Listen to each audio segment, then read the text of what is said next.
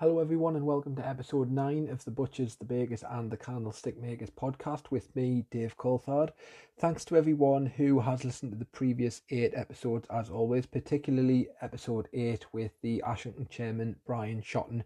And once again, sorry for the sound quality on that particular episode. Hopefully we've managed to sort that out and there is now a plan B if it all goes wrong again. Just before I introduce my guest this evening, just a quick shout out as always to my podcast sponsors, Commercially United, who continue to do a great job in promoting the work that I do on these podcasts on their own platform, and they as a business are continuing to go from strength to strength since forming earlier in the year. They're now working with a number of clubs across the country, securing commercial deals for those clubs. So if you're connected to a club and you're listening to this and you could do with a hand in setting up those commercial deals, then you can check them out at commerciallyunited.com. Okay, so time to introduce my guest for this evening's podcast, and as a Sunderland fan, this is one that I am particularly excited about and someone who also has a big interest in football history. So it's Sunderland Albion founder, or should I say re-founder, Kieran Proudlock. Kieran, thanks for joining us. Are you well? Hi mate, you're alright? Aye, not bad mate, yourself? Good, yeah, I'm spot on mate, spot on.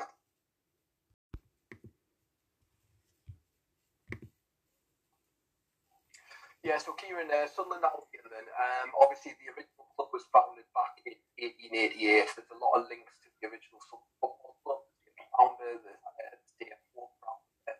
Obviously that club was very short-lived, it only existed for 4 or 5 years.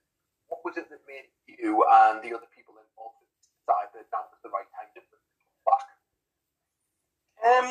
It's been, to be honest, it's been in the pipeline for a few years now.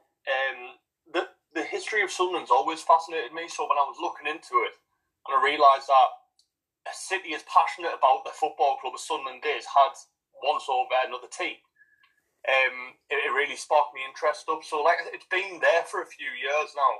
Yeah. Like I said, it is it's a massive part of the city's history, not just the football history side of it. Yeah. Like you said, with the connections with the original founder and everything, and it was a pretty sad end for James Allen, actually. When you look into what he's brought to the city, it was a pretty sad end. So we thought, why not? You know what I mean? I think a lot of people thought that it was coming across because of the current situation with the obviously current team. Yeah. It's not. It just so happened that the timing was there. But all it is like I said, just to bring a historical part of the city back. Yeah, absolutely. I mean, the question I was going to ask, I mean, how would you see yourself? Do you see yourselves as kind of like a breakaway club for disillusioned fans, or do you see see yourselves as someone who can maybe coexist alongside Sunderland Football Club and almost be everyone's alternative team, if you like? How would you see the club kind of appealing to people? Where do you think you're going to get fans from? No, absolutely. We're not a breakaway club at all. We're our own club. Just because it's got that historical link, which I understand, why people would think it was that, or it was like a sort of protest against the club. It's really not. It absolutely can coexist with the current Sunderland.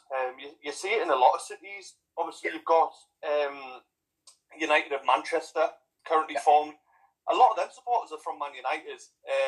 All it is basically a cheaper alternative, and I think a lot of fans when they're in Sunderland, when Sunderland play away, obviously a lot of them can't get to the games. So I think a lot of people would appreciate going to a more of a non-league intimate setting while obviously the big boys are away. Yeah, absolutely. I guess because of that historical link, you're naturally going to get more attention where people ask that question. I guess if you look around Sunderland, you've got a number of Northern League clubs like Sunderland RCA, right? CW, you've got Sunderland West End, and I guess nobody will be asking them the same questions around, whether they've got that right. And I guess it's just that kind of historical link that maybe brings that question that you've probably had a few times already. That's what I said to my dad, who's involved in it with me as well. If we formed as, say, Hendon United, no one would bat an eyelid. Simply, which we understand, obviously, and I think as well, because of the original formation, it was sort of done in a protest to the original club. Yeah. So I think that's why people probably question that, which, like I said, it's understandable. It's raised a fair few eyebrows, but I also think that's why we might actually be able to succeed faster than a lot of other clubs. It's got the attention straight away. I mean, I was looking at I know it's only Twitter followers, but it's grabbing the attention a lot quicker than other clubs in the league were looking to join. So it has got a lot of controversy behind it. Yeah, absolutely. Yeah, absolutely. I mean, you mentioned the Twitter followers there. I think when I was doing research a bit earlier today, I noticed that you've got 309 followers in less than a month. And I mean, for context, I mean, I've had this podcast and blog and that one for quite a lot longer, really. And you're already well on more followers than me. So you've obviously got a bit. In the first 2 days, it surpassed my own personal account, so I was a bit good about that. I was giving myself a little shout out on it. Oh yeah, absolutely. Yeah, absolutely. I think I passed that milestone after 100 days as well, and then I thought, I've been on Twitter for years, and obviously nobody batted an eyelid. But there you go. I think as well with the what we were just going back to obviously there's other non-league clubs in Sunderland. Yeah. I think what's really missing is one in the heart of the city. So obviously you've got Sunderland RCA, that's in Riot, so that's out the way. They've obviously got Riot behind them, which is a great support. I mean, I went there when they were playing Durham in the FA Cup, and it was a great occasion, to be honest, great atmosphere, seeing everyone behind the local team. Yeah. But there isn't really one in the heart of Sunderland where a lot of the city centre people go to the Stadium of Light. It's easier accessible, isn't it? Yeah, absolutely. If you want to get a non-league game, then you're gonna have to go to, like you said, the West End, Chelsea Street, all over. There isn't one in the heart of the city. Yeah, absolutely. So I know you mentioned your dad is obviously involved in it with you. Kind of how many guys have you got who's kind of directly involved with the setup aside from yourself and your dad? Directly involved, ongoing at the moment. There's probably about 5 or 6 of us. Yeah. And we're currently in conversation with someone who I don't really want to name yet because it's not confirmed yet. But he took a non-league club and took them into the football league, so he's got vast experience in it. Yeah, absolutely. I mean, that was going to be one of me later questions, but I guess we'll touch on it now. Then I was going to I'll come on to ask you how far you think the club will go, but I was going to ask around the level of experience or exposure that you guys have had to non-league football. When it comes to exposure to it, I suppose, to be honest, very little. Sunderland AFC has always been the main focus point of me football life, really. I've had a season ticket there for God knows how many years now, too many to be honest. But like I said, we're looking for that experience now. All we are is guys with an idea at the moment and a passion to bring it forward.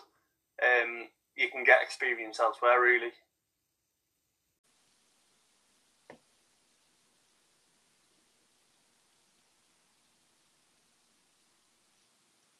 Yeah, so in terms of the league that you're going to be entering next season, Kieran, and in terms of where you might play your home games, how far along are those discussions? Is there anything that you're able to share yet in terms of your home ground or the league that you'll be going into, or is it still very early stages with those? It is still very early stages. I'm more than happy to be open and honest with you. We've contacted the council on the Blue House Field. That's where we really, really like to play our home games. Obviously, it's got a lot of historical links with both Sunderland AFC and Sunderland Albion.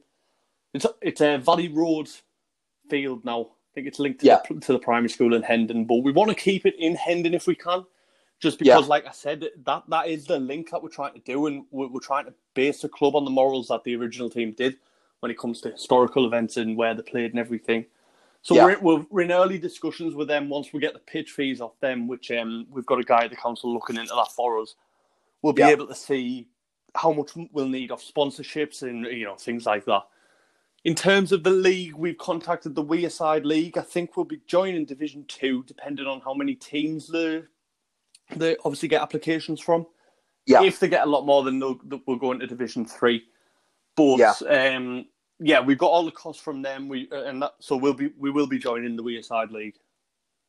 Yeah, it's interesting because I know in the Wearside League last season, even the second division only operated with about 7 teams last season, but I think they've had about 13 or 14 new teams this year have all joined that second division, so it's kind of playing with a full complement. So obviously, if there's talk of potentially it even being a third division, it obviously shows the strength that the Wearside are getting in terms of, new teams springing up and joining there.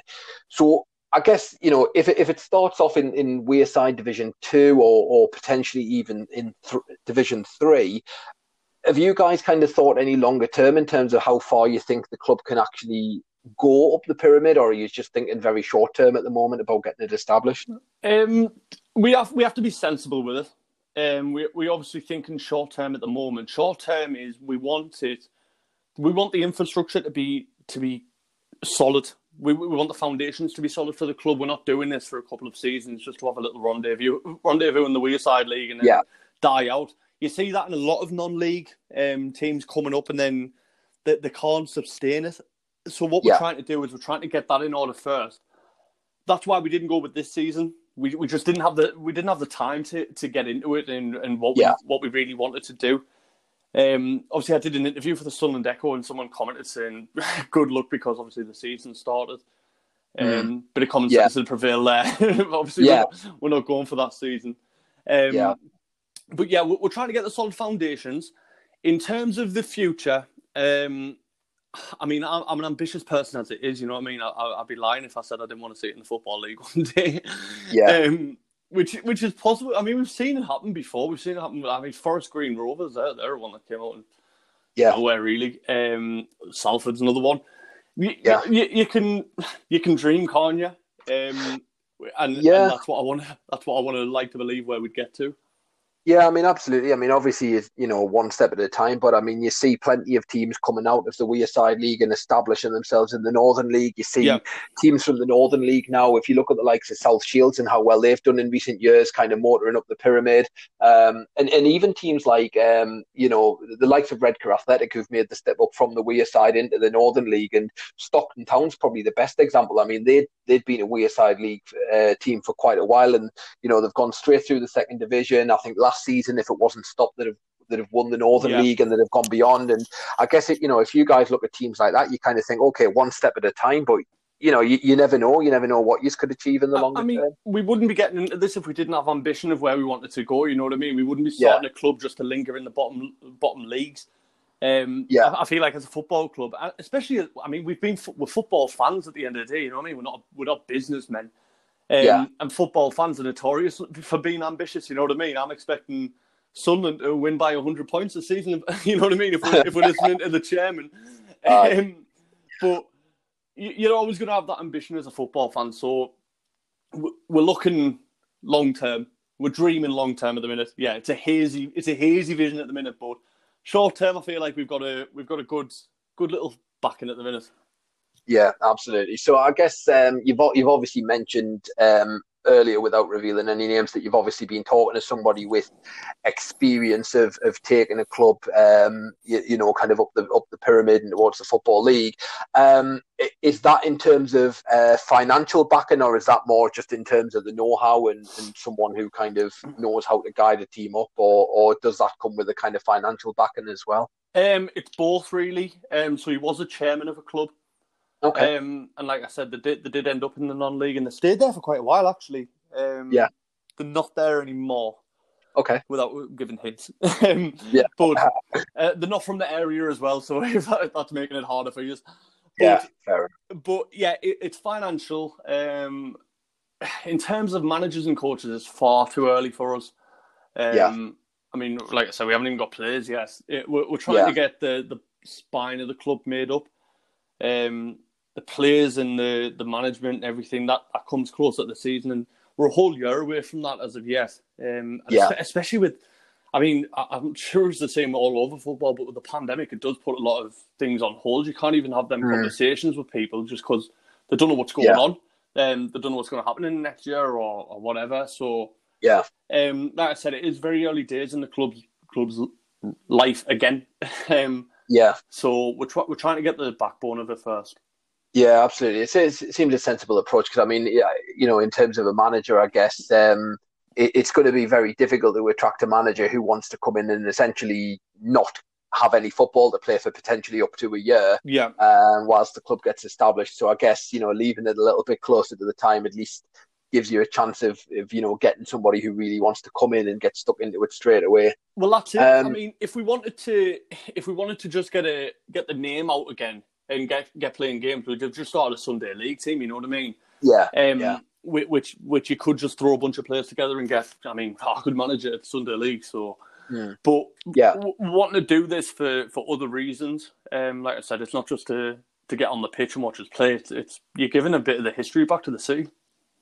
Yeah, absolutely. And I mean, what you say there about Sunday League, I think there is a definite difference with all due respect to Sunday League football. I think when you speak to people in the game who've maybe had experience of both Sunday League and a team playing in the Pyramid, they do notice a massive difference. And one of my earlier episodes, I had a lad called Dean Irvine on, who's the Darlington Town assistant manager in the top flight of the Wearside League. And I think it was one of the things that he was saying is that the kind of current version of their club almost evolved from a Sunday League team where they'd gone something daft. Like I think they'd won like every game in the league and cup for 3 years straight, not even so much as a draw. Yeah. And they'd got to the point where it was just like, it's not competitive anymore.